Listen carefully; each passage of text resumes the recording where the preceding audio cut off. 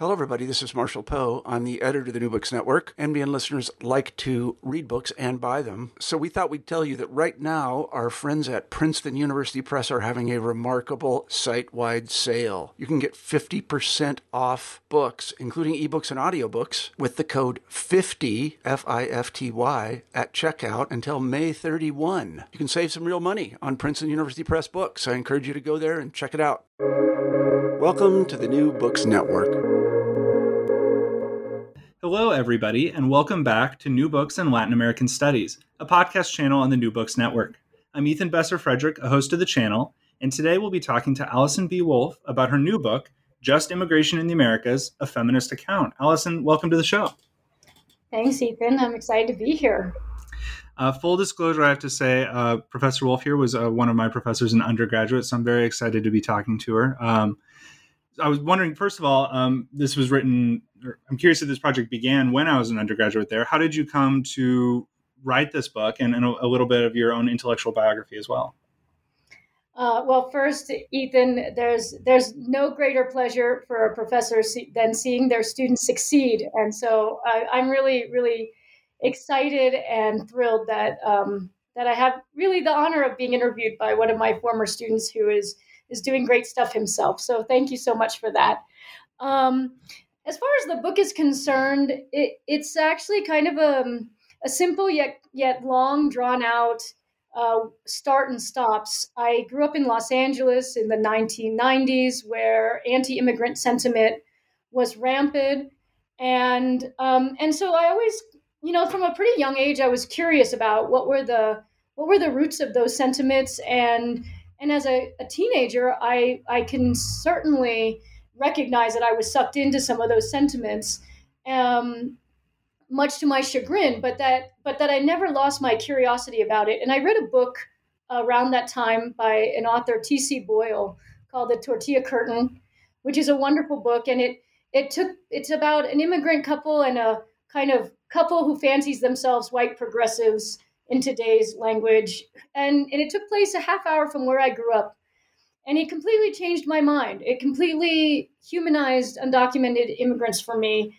But for whatever reason, I never thought of doing any work with it. I was going to be a doctor, and I went to Brandeis University to become a doctor, where I ended up becoming a philosophy major and changing all of my mind. And then I went to graduate school with the intention of doing healthcare ethics and maybe some political philosophy. But in that time, I was offered an assistantship in Costa Rica in 2002, and I didn't want to go. I was scared to death of going to Central America. I had never really done such a thing before. I barely knew Spanish, but I thought I will never, ever, I'll never live this down if I turn this opportunity down. So I went in 2002 to Costa Rica, learned Spanish, fell in love with the country, fell in love with the language, and just started diving into the history, actually, between the U.S. and Central America and Central American history in general. And I wrote an article at that time on global justice and what the U.S. owed to Costa Rica based on some actions in the Contra War. And I was much like many graduate students, though, far along in my doctoral thesis on healthcare justice at the time. And I just thought, I can't do this right now. And I left it. I left it for a long time. And then in around 2014, when we had the unaccompanied minors coming to the U.S. in large numbers, it caught my eye. It caught my attention. And more importantly, the discourse caught my attention. And the lack of sympathy, frankly, that I heard for these children and, how they were spoken of and referred to. And at that point, I just decided, no, I need to do something about immigration. And I started reading, like a good academic, all the philosophy of immigration I could and philosophy of immigration justice. And I saw nothing in there that was really based in feminist thought or even accounted for feminist insights. And I thought, I have to do this. And the book was born. Well, I think that leads excellently into what I wanted to talk about for the very introduction of the book. where you do contextualize the book in terms of the existing literature. And I was really surprised to hear, I'm not a philosopher, I don't keep up with the literature. I was very surprised to hear the sort of state of the field that you give, that obviously there are some people doing good work, but that really philosophers haven't been engaging with immigration in some of the ways that we might expect them to. So I'm curious if you could talk a little bit about what are some of the typical ways that philosophers have approached the topic of immigration, and what were you hoping to add with this book? Yeah, thank you. Because I'm actually thinking a lot about that still. Luckily, the field is expanding. There are more people interested in philosophy of immigration. But the main debate within the philosophy of immigration literature still revolves around questions of borders, open borders versus closed borders. So there's a wonderful philosopher named Amy Reed Sandoval who teaches at UNLV. And she characterizes it as the old classic open borders debate and the new open borders debate. And the classic, which I would say is the dominant structure, really is about, does a state have a right to exclude immigrants from their territory? And if so, what can it do in service of that exclusion? And versus people who think that no, there's no justification for such exclusions. Immigrants have a right to migrate. Or there's a new book, for example, from Alex Sager, who argues, based on immigration enforcement, that because of the way border laws have to be enforced, they generate all sorts of harms and other forms of oppression and violence against migrants and those who appear to be like migrants. But still, this question is really about open borders, open borders, open borders. And, should we legalize, quote unquote, I hate that term, people? Should we regularize the status of folks? Should we make it easier for them to come and go? And that really seems to stay the central question in the mainstream philosophical literature. And that's changing a bit, and that makes me happy. But it still tends to be that way. The other thing I'd add, because it helps explain what makes this book different, is that the philosophers tend to talk in the abstract. We tend to talk about the obligations of Western liberal democracies toward immigrants. Which immigrants? Well, we can assume immigrants from the South, but that's not ever stated. And because of that, it's very abstract and disconnected, in my judgment, too disconnected from actual borders, from actual nations, from actual people and their experiences. So there's not a lot of engagement with really what's happening in real people's lives to give us a broad picture of what we should be focusing on, not as philosophers and as scholars of migration. So what I was hoping to do with this book was a few things. The first was bring feminism into the picture. Feminism has all sorts of interesting insights onto how to define justice. And I'm sure we'll talk some more about it, but it's not a secret. Everyone who knows me knows I define justice as identifying and resisting oppression in domestic and global contexts. And I think that vision of justice, rather than, say, a social contract vision of, what does a government owe to its citizens and what do citizens owe to its government, is more useful in a case of immigration. And also, I think when you put a feminist voice as the centerpiece, what happens is you immediately go to concrete cases, to the lives of real people, and to the lives of people who are marginalized and oppressed, and take their experience as the starting point, which is another thing I was hoping to do in the book. And then the third thing is just to notice that immigration justice is about so much more than borders. And of course, borders and admissions policies are important, but there's so many more things that are going on that I think are being ignored because we're not focusing enough as an academic community on questions beyond borders or abstract rights and things of that sort. So that's what I was hoping to do. Well, I certainly think you accomplished it. And I think your last comment there about the abstract nature of the work is something that I really want to comment here on. I was anticipating, because I know you and I know the sort of ways that you think about government questions, I was anticipating a a more meditative dwelling on sort of contracts and states. And I was expecting to have to go back and like flip through some Encyclopedia of Locke. And I have to say how remarkably jargon-free the book is, and how absolutely readable and concrete it is, even as a person who hasn't picked up philosophy in a long time. So I would say to listeners, this is eminently a book in which the entire book or a chapter should be used in an undergraduate setting and would be totally legible. So my question is, was that an intentional choice that you sort of had to work at to write it in that tone, or did it sort of, is that how you naturally write, would you say? I'd say a little from column A, a little from column B. I confess that I think that I'm just mad, frankly. I'm mad that philosophers are not engaged in or engaged with more in public policy debates on immigration, and in general on public policy debates. I think philosophers have a lot to say and a lot to contribute. And I think part of why we're not engaged as much is precisely the issue you just referenced, right? That there is a perception, sometimes justified, sometimes less justified, that philosophers are talking really up high in the clouds, that we're referencing a whole body of literature and we're using particular frameworks that might be interesting to us, but that are not relatable to other people. And I really wanted to write a book that would be readable to people. It makes me really, to me, the highest compliment that is what you just said, that the book is clear and readable. That to me is the most important thing, because I didn't write it just sort of for me to be in my own head. I wrote it because I really am hoping people read it and get ideas from it, and that activists can read it, that academics can read it, that just normal, people who are interested can read it and maybe find an issue that they didn't know about, or find some way in to the discussion that wasn't clear before. So it was absolutely a decision that I made very early, that I wanted this to be a book that had difficult issues that we could grapple with as scholars, but that was about fundamentally a book for that anyone interested in the topic would be able to read and hopefully enjoy and learn from. So thank you for that. Yeah, I'll just leave it at that.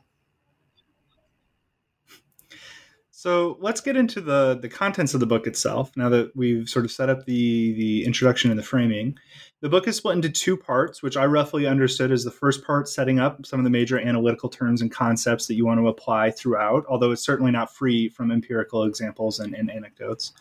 And then the second part really looks at some concrete policies. So if we start with that first part, the first chapter covers Marilyn Frye's concept of the 6 faces of oppression and summarizes them, like for people like me who aren't super familiar with this terminology.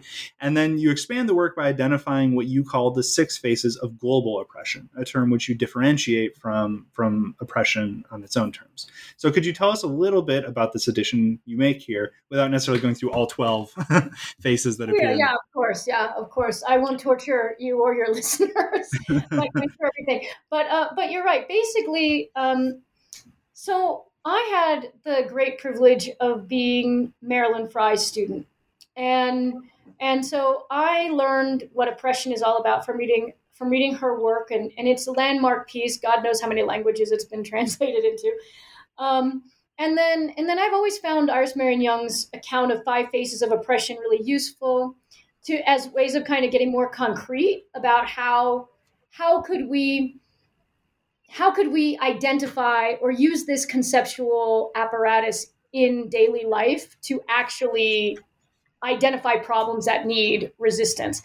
And but what I found is that both of those accounts, as well as others that I reference, in respect to one concept or another, they're all pretty much based in a presumption that you're talking about things that happen within a society, right? So both Frye and Young talk a lot about social groups and members of social groups, and I think that's really helpful.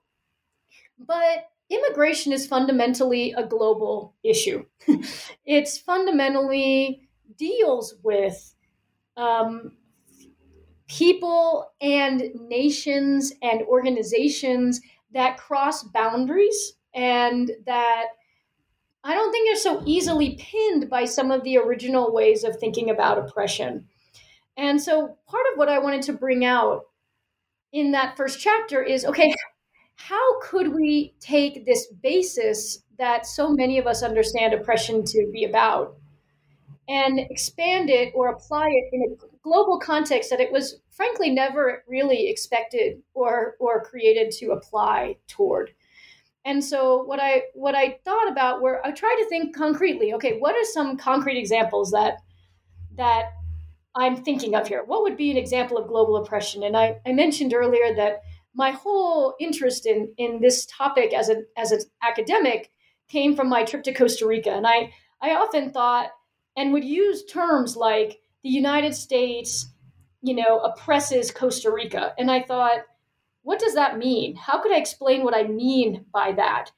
Um, and I thought, well, I can explain it by something like, well, the US has a foreign policy agenda, and only because of that policy agenda and the geographical location of Costa Rica in relation to that policy agenda is the United States doing certain things on an international stage in relation to that country. It's not because of any particular policy or or actor in Costa Rica. It's just that it's literally located in this isthmus that the United States has a long history with and it sees as a strategic alliance. And so I was trying to think, okay, that's one sort of example, and that's the example that I use a lot in the sixth chapter on exporting U.S. policy, right? And like how these nations are nations in relation to each other, and what that means for policy making and things like that. But then I thought, well, that can't be the only thing, right? I mean, it can't just be nations toward nations, because when we talk about immigrants, we're talking about nationals, right? Foreign nationals coming into another country. And so I wanted to also think through, okay, well, how is that all related, right? How does their nationality have a direct relationship to certain kinds of immigration policies and certain treatment they receive? And are they really receiving that treatment because of their actions or because they're members of a certain nation? And I think that when we look, especially in the United States context and in the Americas in general, what we see is that whatever treatment, good or bad or neutral, for lack of less generalized terms, um, it's almost always going to be have a direct relationship to the nationality of the person. Um, so, for example, I now live in Colombia, in Bogota, Colombia. I work at Universidad de los Andes here, and I get treated a certain way as an immigrant. And there's just no question that part of the reason I get treated in those ways is because I'm an immigrant from the United States. And I'm here investigating Venezuelan immigration, primarily, though not exclusively, to Colombia. And it's very clear to me, and sometimes explicitly so in the policies, that this stuff applies only to people from Venezuela. So basically, these are some concrete circumstances that I was trying to say, how could we not talk about structures of oppression in this context just because we're talking about multiple nations or nation states or groups? And so what I basically was trying to do was expand Frye's argument of it's not just structural, it's particular kinds of international structures. It's not just that people are that groups and their members are put in double binds. It's that they're in those double binds because of their nationality, or if you're talking about a nation, because of their geographical location or strategic location in relation to another nation, and that those lead to certain groups and certain nations being harmed or benefiting in both domestic and global contexts. So that's what I was trying to expand, and I thought that the faces helped. If I can, I just want to say there's one thing I added in that chapter, which is the derivatization phase, because that is not part of the framework that I'm talking about, and I stole the concept blatantly from Anne Cahill. And the reason I'm not going to go into obviously all of derivatization, but it basically is this kind of form of metaphysical oppression, as I see it, right? It doesn't acknowledge the existence, the independent existence of another entity apart from you or how you see that entity. And I also think I wanted to add that piece because I think that happens a lot in immigration. I think a lot of what's going on in immigration is about we, whoever we are, conjure up an image of who a quote unquote immigrant is, and then we literally don't have the capacity to imagine their existence apart from that perception. Um, and I think that that's something important is learning how to not just politically or ethically, but as a matter of, and I apologize, this is super jargony, the ontology, right? Recognizing that literally beings exist who are apart from us, and they don't depend on their existence does not depend on our perception of it or not. And I think that would help us a lot if we would be able to connect to people in that way instead of through kind of abstract concepts sometimes. Well, as a person who just finished teaching a class on Central America and the Cold War, I immediately thought, dang, I wish I had the term derivatization to use throughout the semester, because it's kind of the only way to make sense of what the U.S. is doing in Central America. Absolutely. And this chapter, again, I think you bring up great examples to show how global oppression as an analytic is used. And so the one I'm going to pull from is on page 31, where you mention why Guatemalan immigrants were preferred for some factory jobs in the United States over Mexican immigrants. Yeah. So could you tell us a little bit about this example and why you think global oppression is a fruitful way to view this as compared to some other lenses? Yeah. So the case comes from a well-known case. It was published in the New Yorker on what happened at a firm called Case Farms, and they're a poultry company. And basically, it happened to this migrant, this Guatemalan migrant named Osia Lopez Perez. And basically, you start reading this story, and it's fairly typical in terms of immigration injustice that in my judgment ought to horrify us all, right? The guy goes to work and is seriously maimed and injured and never had his documents and all the terrible things that happen. But what I thought was interesting was that the more we researched the history of both this company and how this young man, really teenager, came to be in this circumstance, what we see is that there's a long chain of historical precedent that connected this strange Mayan village. Not strange. It's strange in the sense that this connection because it's so random. That connects this Mayan village, right, to this poultry plant in Ohio. And in fact, those particular workers were targeted on multiple levels, implicitly and explicitly, in the sense that the United States government refused to grant temporary protective status because of the civil war in Guatemala at the time during the Cold War, and decided that to designate Mayans as resistors and not victims, so they weren't eligible for certain programs in the United States that others have been eligible for. It had to do with the search for cheap labor that seemed to be more favorable to start going farther south than Mexico. It had to do with the U.S. government deciding to get lax on regulations inside the country and outside the country of who could bring labor in. And what I thought was, if we just look at this as yet another Central American migrant who was injured in exploitative working conditions, we only get part of the picture of what's wrong with that. I mean, obviously, it's wrong to exploit and expose people to these sorts of injuries.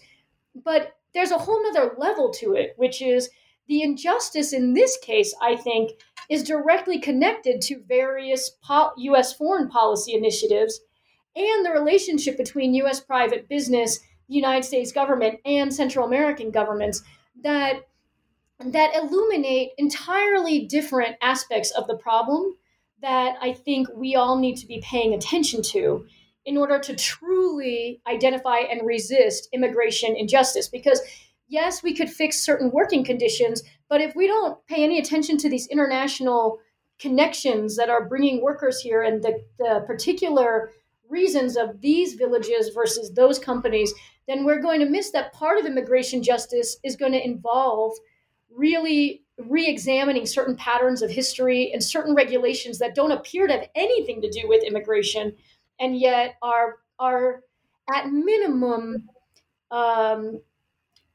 kind of cultivating the ground for these sorts of acts to occur.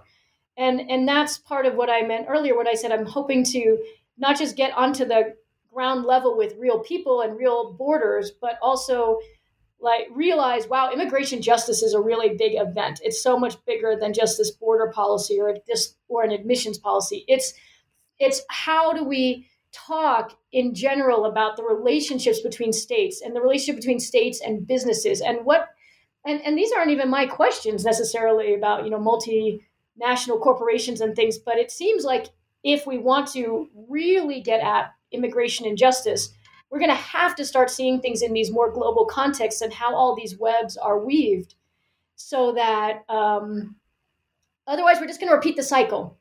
And that's really what I'm trying to indicate. And there's something I imply, and I don't spend too much time with it in the book, but I believe it very strongly, which is that history matters.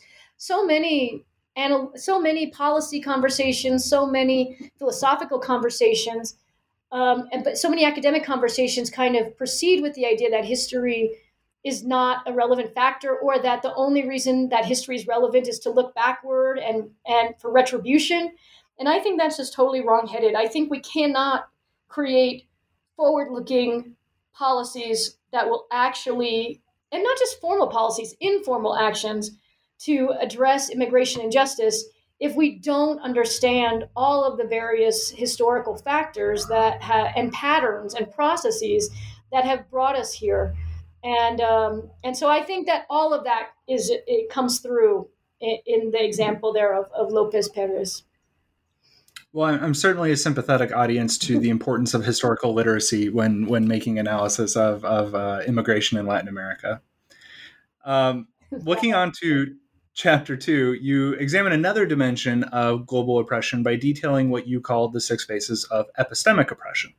I found this chapter very interesting. Could you tell us a little bit about what is epistemic oppression and how is it distinct from the other sorts of oppression that we've talked about so far? Sure. So first of all, epistemic oppression is fundamentally about harms done to someone in their capacity as a knower, right? So things that happen to someone because of their social group membership, because of their social location or national location, that, for example, identifies someone as trustworthy or not trustworthy, that decides that this is a person who has authority, right? Which people, for example, get invited onto these podcasts, or which, and which don't. Those are all related to the world of the epistemic. And as a feminist philosopher, I'm very interested and have been following the work that began with Miranda Fricker, but has expanded, particularly the work of Christy Dotson and Gail Polhouse and Allison Bailey, in really looking at how various injustices can occur around epistemology. So basically, various kinds of harms that are caused to people as knowers themselves. And what occurred to me when I was watching the news and talking to different people and just going to feminist philosophy conferences that were really focused on epistemic injustice and social epistemology, is that these two areas of not just immigration justice, but political philosophy in general, and social epistemology and feminist epistemology, really are not talking to each other, and yet I think have a lot to say to each other. And so it made me start thinking of this term epistemic oppression, which was coined by Christy Dotson, but as I talk about in the book, what I'm doing with it is a bit different than what she was trying to do with it. And I think what happens is it helps us see another aspect of immigration and justice that very few people are talking about, which are the ways that we talk about immigrants, the place or lack of place that we give immigrant communities in generating knowledge about the kinds of injustices they face. that the lack of authority that we give them when they're being interviewed, the fact that we don't, so many of us, don't interview actual immigrants, and yet we write about them. That strikes me to me as a different kind of immigration injustice. And when I started to think about it, I realized, wow, in the same way that global oppression has multiple faces, so too does epistemic oppression have multiple faces. So it can have the face of epistemic exploitation from Nora Bernstein about who's doing the labor and who's benefiting from the labor, right? And who's out there talking to migrants and listening, and then who's the one benefiting from all that. But you also can talk about things like epistemic marginalization, where we just literally have excluded from the knowledge generating process the entire group of most immigrants who we all write about and care about. And so I was trying to think, well, what would those faces look like in a strictly epistemic context? And where do we find them? And try to weave not just the political injustices and social injustices that I think most of us are familiar with if we think about immigration, but also these epistemic injustices that are woven through all of these policies in terms of, ability to name oneself and their status, the ability to report their experience and share their experience and be so vulnerable, only to find out that some border and customs agent just says, no, I just don't find you credible. Why? Because you're labeled a refugee seeker, and I've decided that refugee seekers have an agenda, so I don't trust what they say. And I think that this is not just an injustice for all sorts of obvious reasons, but there are epistemic elements that I would like us to pay more attention to there, that I also think we could learn from in terms of scholarship on immigration and how we could do a better job, myself absolutely included in that, how we can do a better job working with immigrants, not speaking for them. I think that distinction is a great one, especially because so many classrooms that could use this book focus at least a little bit on methods throughout the semester, where you talk about how do we talk about Latin America, especially in a U.S. context for many of us teaching. So I think it's a great set of questions for any class to dwell on. Yeah. The book moves on to part 2, where we get into the real meat of it, where we look at specific policies. And chapter 3 begins with DACA, raids, and deportation. And you give a brief history of immigration raids, and then argue against, as I see it, categorically any use of the concept of illegality to justify or inform policy decisions.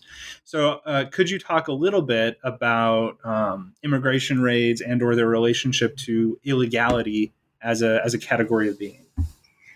Yeah, I think that's a really good question. I don't think I've thought about it in exactly those terms before, even though I have a whole chapter on it.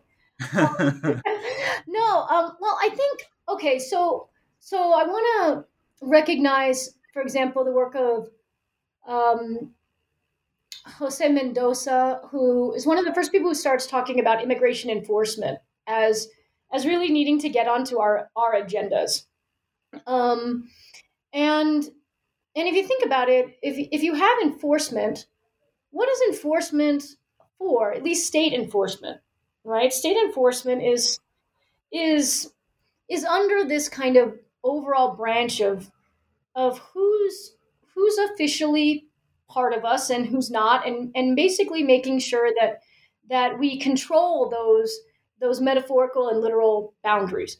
And so what I wanted to think about in that chapter were a couple of things. One, the way the entire framework of legality versus illegality itself is oppressive, right? It's oppressive in multiple ways, and it's reflective of a very particular kind of racist, colonialist framework. It's also very gendered in many ways.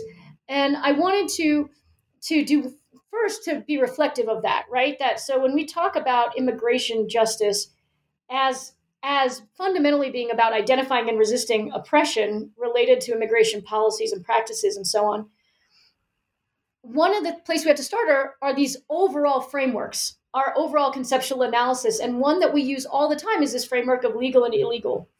And I wanted to problematize that from the start. but the raids, what I think that immigration raids and our strange, I don't know, blasé acceptance of them or something, I think is reflective of how insidious this framework has become, how normalized it's become to talk about the fact that that a state has the power to deem someone legal or illegal and then bring consequences upon those people regardless, but no one thinks about the methods used on that. In other words, I imagine all sorts of ways that we could enforce immigration that doesn't involve people being ripped out of their workplace and sometimes having their documents checked, sometimes not, because let's not forget that in many of these raids, many people end up having to be returned because they are actually citizens of the country. And many citizens are deported and are stuck in kind of this horrid limbo. None of that would be possible if we didn't have this acceptance of, like, yes, there are legal and illegal people. And if you do not doing legal or illegal acts, right, there are legal or illegal people. And okay, I guess if they're illegal, anything goes. So we can have these horrific raids that, and I think I mentioned this in the book, that literally were constructed from the second George W. Bush, precisely as an example what not to do. He was trying to scare lawmakers and seeing that this would be the horrid, immoral way we'd be acting as a nation if you don't take legal action. And instead, what happened was it became part of this legal enforcement apparatus. And I think that if we challenged that more, we would start to see raids for what I think they are, which are oppressive arms of the state enforcing unjust immigration policy in a way that is unjust. So part of that is I wanted to call us to attention that we tend to focus on, is DACA good or bad? Should we do this or not? Should we legalize the dreamers or not? But that leaves the framework completely untouched, completely unexamined. And I think that is a problem.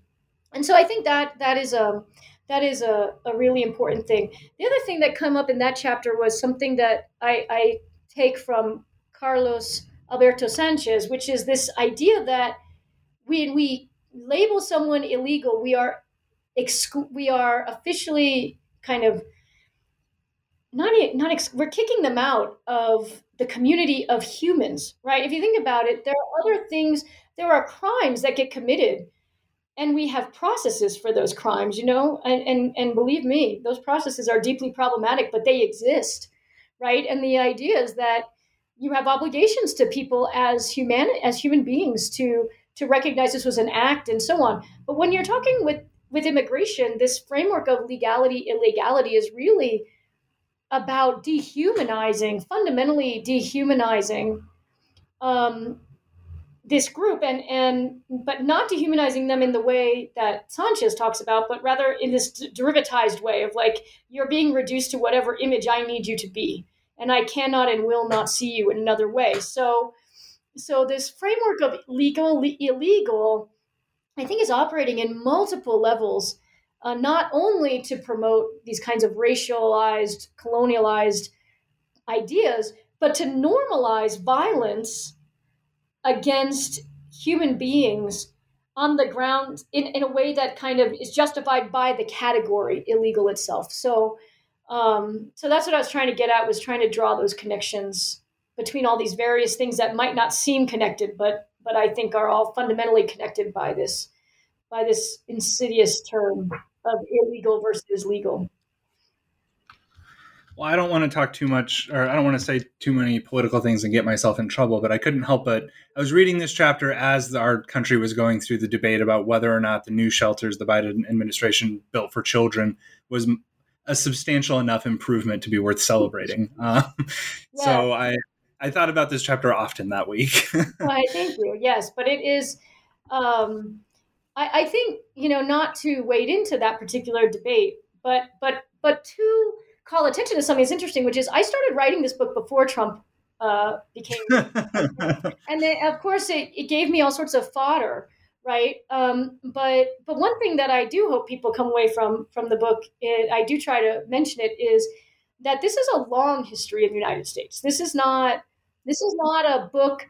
This really is, in that sense, a philosophy book. It's a political philosophy book, but it's not a politics book in that way, right? It's not these policy. The book's not about this policy or that per se. It's more of using policies to both comment on the policies, obviously, but also to shed light on structures and institutions throughout the Americas that have been reflective of injustice toward immigrants. And if we don't have these kinds of structural discussions and structural changes, they will continue to promote immigration injustice against whole swaths of migrants.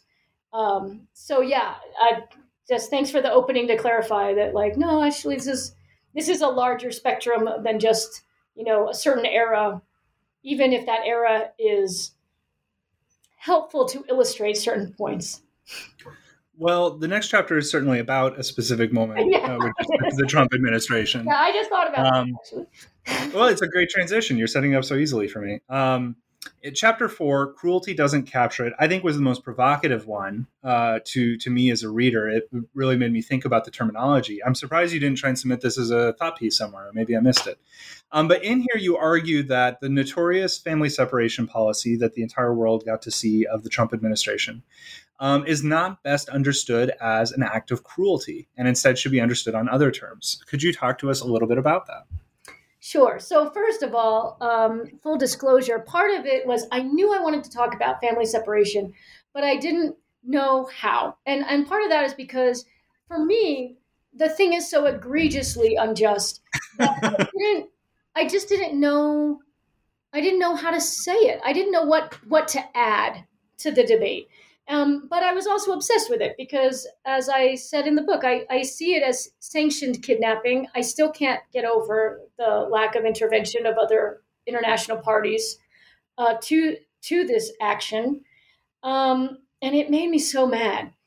And so I was watching the news and reading anything I could find about it. And what I kept finding was everyone kept saying, this is such a cruel policy. This is so cruel. This is so cruel. And I kept thinking, I feel like that's getting off easy. And so it made me reflect, well, what bothers me so much about this term, and what might we be able to learn from what might we be able to learn about the nature of immigration and justice in relation to this policy and in general by examining that word, right? And why it came so easily to people and why I was so uncomfortable with it. and so not to give away the whole chapter, but the crux is basically that I think cruelty best applies toward individuals doing premeditated action to other individuals, not connected to systems and structures. I don't think it makes sense to talk about a system or a structure as being cruel because it implies a kind of intentionality that I don't think exists.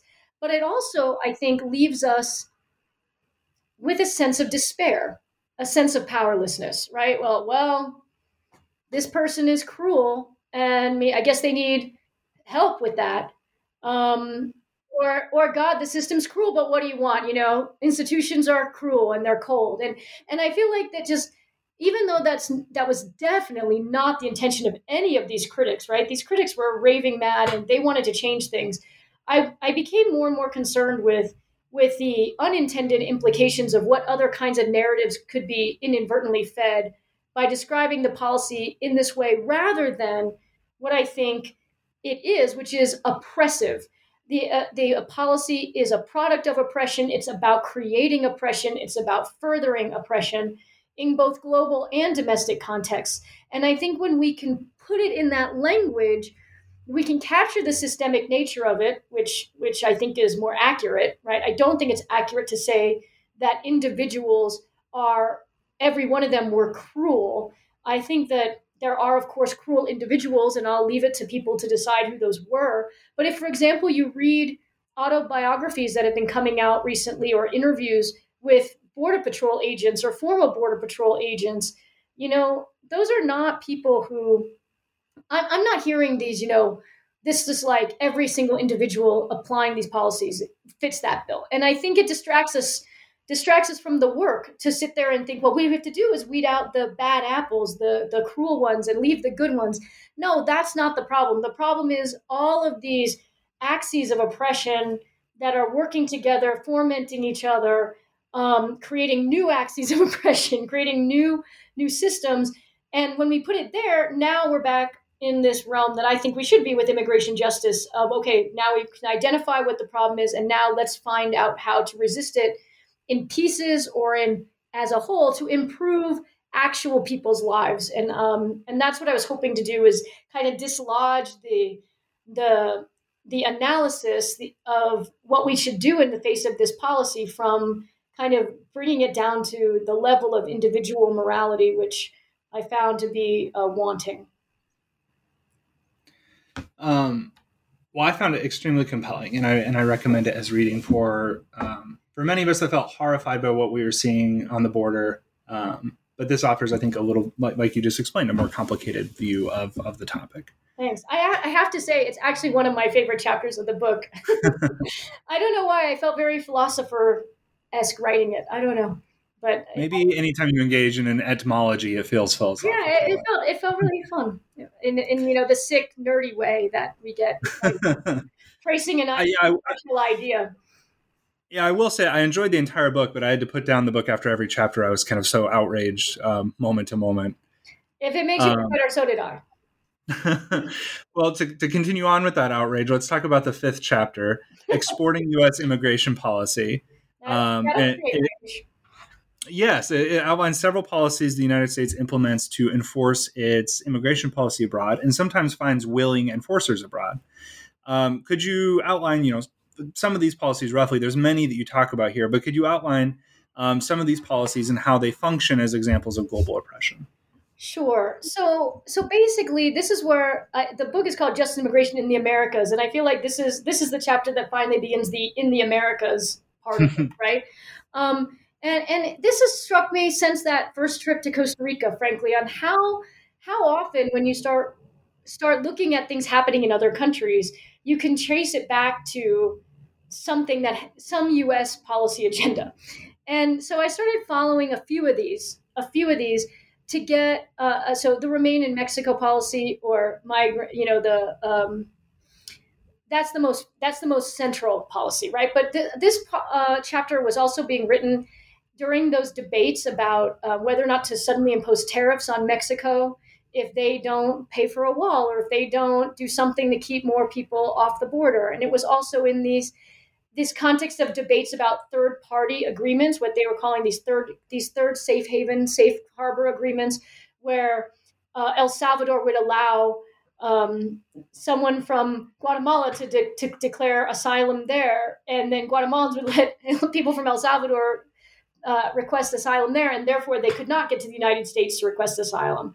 And what I was looking for there was less the individual policies and more the pattern that they were demonstrating, which is this pattern of the broad global reach of the United States and the power that it holds. And some of that is clear, obvious, concrete power in a classic sense of the word, right? And some of that is more of that subtle, disciplinary power that Foucault talks about. And some of it is, there's just multiple levels of power going on. And I was trying to think, how come, besides raw power, right? How come all these countries are engaged with the United States? And why is this the policy they're pursuing, right? And I was really just trying to see where that came, how that fit into this larger project of faces of global oppression. And I was like, well, okay, it's trying, obviously this is trying to solidify certain global positions of the United States, because if the TV coverage is not on the US-Mexico border, then the United States looks better globally, because your listeners might recall the US at this time was getting a lot of bad international press because of reporting on the border, and they wanted that to stop. And And the more I started thinking about it, the more I thought, derivatization, the pattern, when you look at it as a pattern of we don't like something, so now we need to get some other country to do our bidding. That is classic derivatization. It's almost like, well, look, El Salvador, you want the United States to do this for us, and this is what we think of you, and so you're going to do it. But it also fed derivatization of other things, right? So I talk about how it feeds Mexico then derivatizing Central American migrants so that they can get a decent relationship, in this case, with the United States. And you could see how Mexico could be derivatizing Guatemala as nations, because now they're in this kind of power play with each other. And so that was one thing that I thought was going on. I also thought there's a lot of epistemic oppression going on in this circumstance, right? So these other countries are telling the United States, this is our capacity or this is not our capacity. And the United States is just giving them no epistemic authority whatsoever to make these claims. They will not hear them. They will not give them any heed. They won't even try to confirm them for themselves. So there's this classic, actually colonial epistemic thing going on here that Charles Mills talks about in the racial contract of epistemically norming spaces and the idea of like, well, the Americas, those are not places that are trustworthy. Those are not places that create people who generate knowledge, and we don't have to, whereas in the United States, that's the powerhouse of scholarship and understanding. And so this kind of long-standing dynamic, I think, was playing out also in this pattern of exporting U.S. policy. The other thing that I was trying to implicitly push against has to do with what you asked me earlier about what kinds of things philosophers tend to talk about, which is that when philosophers rarely talk about this, but when they do, they try to talk about it as a metaphorical expansion of the border, right? So like the U.S. border but that to me I think that really misses a lot of the point here. This is not the U.S. border. It's not that the United States government has jurisdiction all the way down, right? It's that these structures of global oppression and power that render certain countries vulnerable to other countries and benefit other countries by placing them in certain social positions mean that they can impose certain policy agendas. And that to me is not. So to me that gets lost if we go back into like, but your border is here or it's there, or is the border in Mexico? No, it's not about the border. It's about the policies and how they work together to create and recreate webs of oppression that trap immigrants and other members of nation states, whether they're immigrants or not, in certain kinds of no-win situations. Well, I really appreciate that perspective shift. Really, as a reader, it felt like a perspective shift. We're saying, let's look at immigration from the perspective of immigrants as they're moving, because for them, immigration doesn't begin on the U.S. border. Immigration begins as soon as they run into Chiapas and they come across this militarized border policy going on there. Yeah, and even before that, I mean, really, right. Now it's even before that, with all these pressure points throughout Central American nations to control who's leaving and who's not, and all sorts of other things. So I think I appreciate that. I think you're right. I absolutely was going for a perspective shift there, and also just sort of to put a fine point on it, that I think that perspective shift now needs to go, if we're talking literally about the book, go retroactive to those other chapters and then go forward. Because I don't think we can understand what goes on supposedly in the United States. It goes back to that Oscio Lopez case without having this larger perspective as a region and like what sorts of things are going on in the region. And many of them, and of course I use the United States there because that made sense in the book, frankly, to use the United States to transition. But when we keep going, down in Costa Rica and Colombia, we might see some U.S. influence, but what we're seeing more is an influence of sort of accepted oppressive norms around immigration rather than necessarily a particular policy or not. So I think that the more we can have a regional approach that starts with immigrants' lives, that'll actually give us a broader perspective of what's going on even within the United States. Well, not coincidentally, the next chapter is about Costa Rica and immigrants there, entitled Nicas Fuera. This brought up a lot of memories to the trip to Costa Rica that you led, that I was fortunate enough to be on. Could you tell us a little bit about Nicas Fuera and how immigration policy and attitudes towards immigrants play out in Costa Rica today? Yeah. So first of all, I have to give the disclosure. I give it in the book, and I have to give it again because this chapter just tore me up inside to write.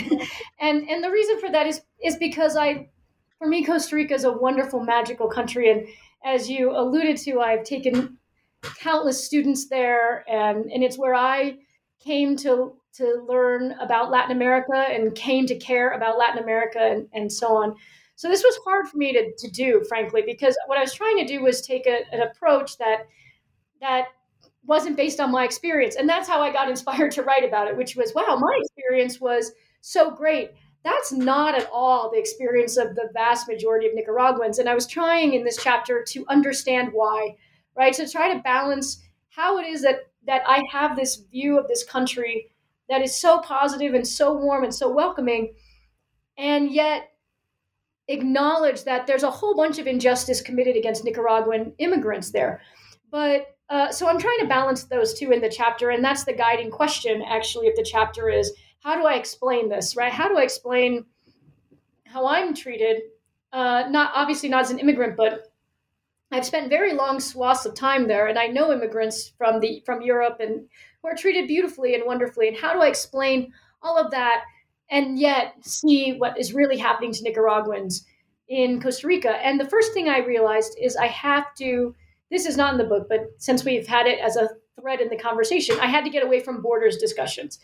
And what I meant by that is that immediately what happens when you go to Costa Rica, and the same thing will happen when we continue our journey south to Colombia, for all intents and purposes, there are open borders in these places. And so the injustices committed against most Nicaraguans are not border involved or admissions policy injustices. They are injustices that come from, in my judgment, colonial legacies, racial legacies, the history between the two countries that is completely tied up in those racial and colonial legacies of Costa Rica wanting to define itself as a white nation. And Costa Rica, in fact, it used to be their tourism slogan was, the Switzerland of Latin America. I mean, they very much still want to identify as white and as European and very much connected to the United States. And to part of the way they've done that over time is to define themselves against and in contra Nicaraguans, who they see as, violent and brutal and brown. And really what I was trying to do with this chapter was not only assess why this counts as immigration injustice, right? It wouldn't in the traditional literature, it would just count as stuff that sucked.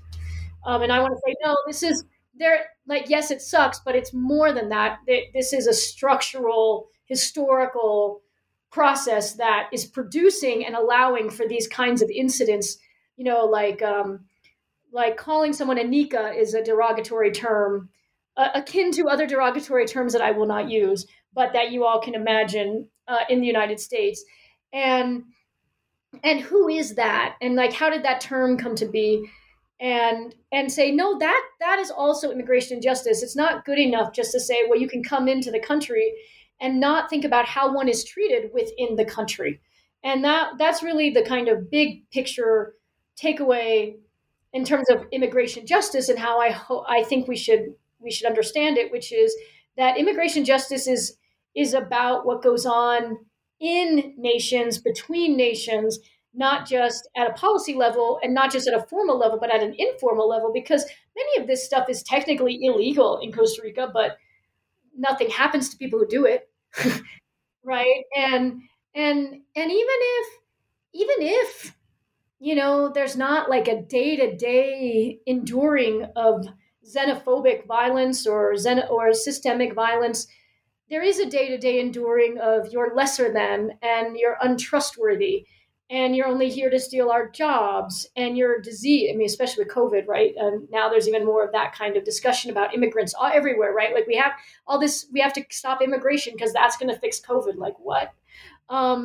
all of these things, I think, should be part of the general way that we, first of all, what we identify as immigration injustice, so that we are moved to realize this requires not just, someone being nice or something on the street. It requires structural change in attitudes and legacies of colonialism and legacies of racism are playing out in Costa Rica right here in ways that lead individual Nicaraguans to have great suffering and peril, and live very, very challenging lives, of poverty and lack of education and lack of health care, only because of these kinds of stereotypes that are rooted like way back. So that's part of it, and it, like I said, it broke my heart, but I think the only thing you could say is that colonialism and racist histories have to become part of the project of immigration justice. And how do we work with other scholars and other activists who are in those areas, not just immigration scholars, right, but feminist activists. I think actually I have an example in the book of a woman who didn't want to have a baby in a Costa Rican hospital because she was so scared of how the nurse would react. I mean, I think that chapter more than any, maybe, and maybe the next show, why those of us in immigration study, immigration justice in philosophy, really, we need to start working with people all over the spectrum, not just in immigration, because that's what it's going to take to actually start rectifying immigration justice in immigration injustice. Pardon me. I think it's really about, as I was reading it, it's about the time of this chapter that I really started thinking about all the different ways that global oppression could be a helpful analytic to study things. And I couldn't help but think about IMF austerity measures in Costa Rica and the way that the discourse of scarcity and enforced scarcity are so crucial to the sorts of injustices that you outline here. So I hope that this book inspires more work, either out of yourself or others, on using global oppression as a lens. Yes, the big question is, when you rethink, go back and think, wow, we were treated pretty well, right? I mean, when we go to these places, mm-hmm.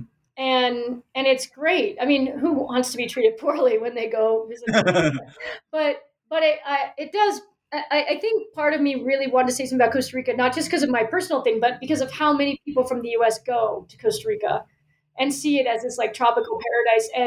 And actually, and I indicate some of it at the end in terms of talking about some of the stuff around the sex industry, how much our pleasure is, and us being treated well in that context is really connected more directly than we'd like to think to the injustices that are endured by others, both Costa Ricans and this chapter talks.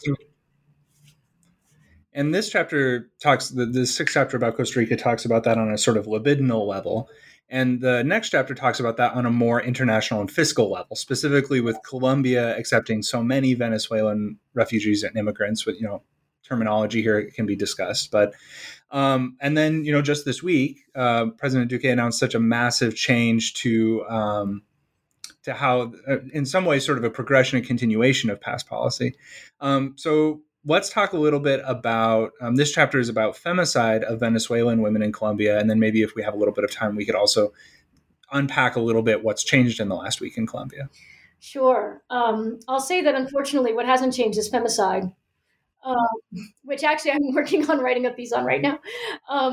But so basically this chapter was another one that I was like, okay, so by the time I started writing this chapter, I only lived here for 4 months. I had the job offer for a while, and therefore I had made multiple trips here and was very familiar with circumstances, but I was very torn, to be honest with you, about being an immigrant from the United States, writing a book on immigration justice that was going to skewer my host nation, who treats me very well, mostly, and I was very torn about that. And I thought, okay, but I can't just be like, well, everything's fine. And so I just kept thinking and ruminating on this, like, what am I going to write about the Colombia issue? Which issue am I going to write about? It obviously is going to be about Venezuelans. It's about to become the largest my refugee crisis in the, well, I don't like the word crisis anymore. It's about to become the largest group of refugees and displaced people in the world. It's going to surpass Syria within months, probably. And it gets very little attention. And I was thinking about this, right? And I was like getting mad, and to use your words, using my own global oppression analytic, and literally just having drinks with people or coffee with people or lunch, and getting very disturbed by me asking questions about, like, well, what kind of international assistance is coming to Colombia? What kind of international assistance is coming to Colombia? And the answer is, practically nothing. Practically nothing. And then that just made me mad. And I thought, okay. And originally, frankly, that was going to be the chapter. The chapter was just going to be on the global injustice being perpetrated with Venezuelan migrants as the victims of that, and Colombians to some extent, of these policies, some of which you alluded to, right? Of how much more global support there is for all sorts of reasons for refugees and migrants from the Middle East. And believe me, I think all that and more should be going to that direction, but practically nothing to Venezuelans. And so that was going on. And then, to show sometimes the serendipity between teaching and research, I just happened that week, when this was all coming together, to be teaching a class on femicide. And I taught on this topic for a few weeks. And that inspired me to, I should see what's happening in Colombia around this issue to make it local for my students so it's relatable. And I came across all these numbers on how many Venezuelan women are victims of femicide. And I thought, how come we're not calling that an immigration injustice? And that's what led to the chapter being what it is. So that's really the focus of the chapter is my proposition that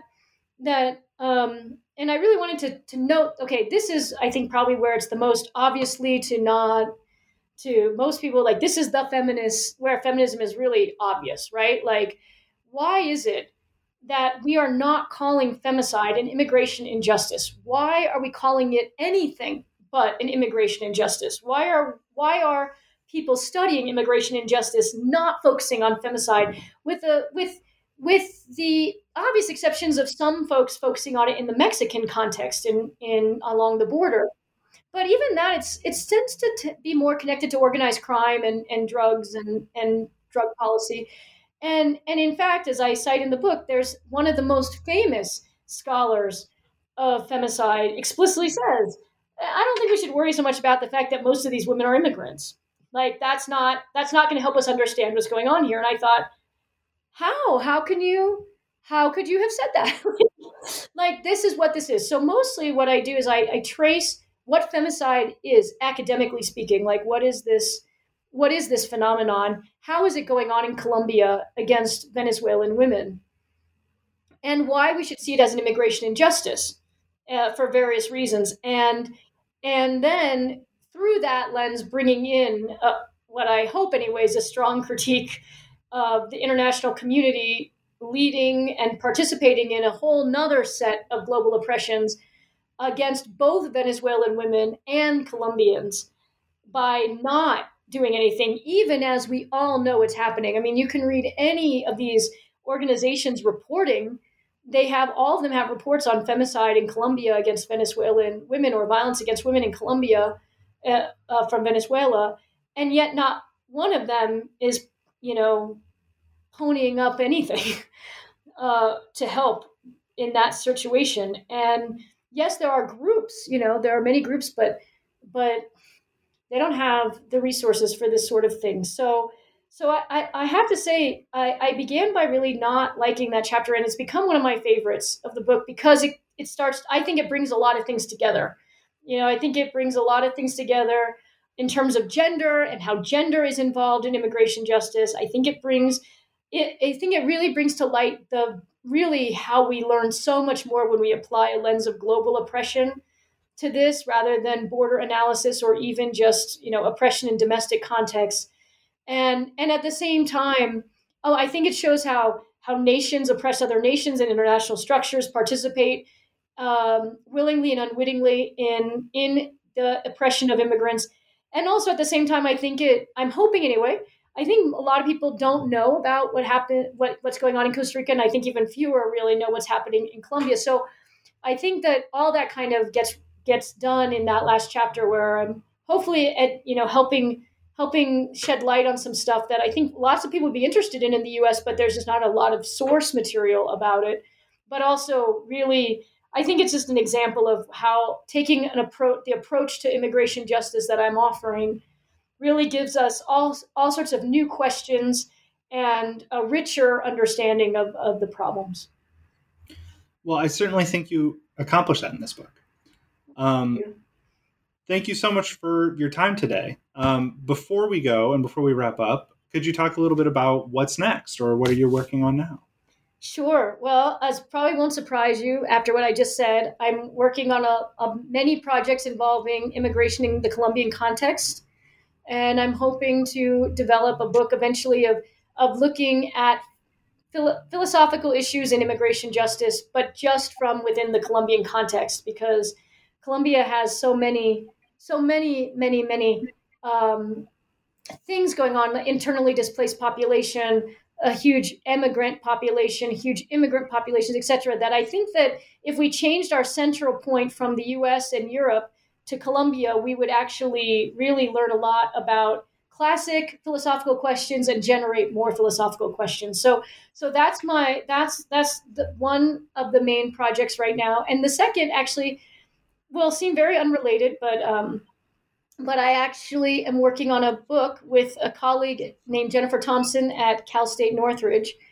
We are editing an anthology and hopefully doing more on applied Jewish ethics and looking at how we can bring Jewish ethics to more secular contexts to talk about contemporary issues. So, of course, my contribution will be on applying a Jewish ethical lens to immigration in the Americas. But we're bringing scholars together from all sorts of areas to talk about an expanded, contemporary, diverse understanding of Jewish ethics for a wide audience. So that's also on my list at the moment. That very short list. Yeah. I'm not going to sleep for a while, but it's okay. Well, thank you so much, and I hope you enjoy the rest of your day. Thank you. What a pleasure it was to talk to you, Ethan. Thank you so much.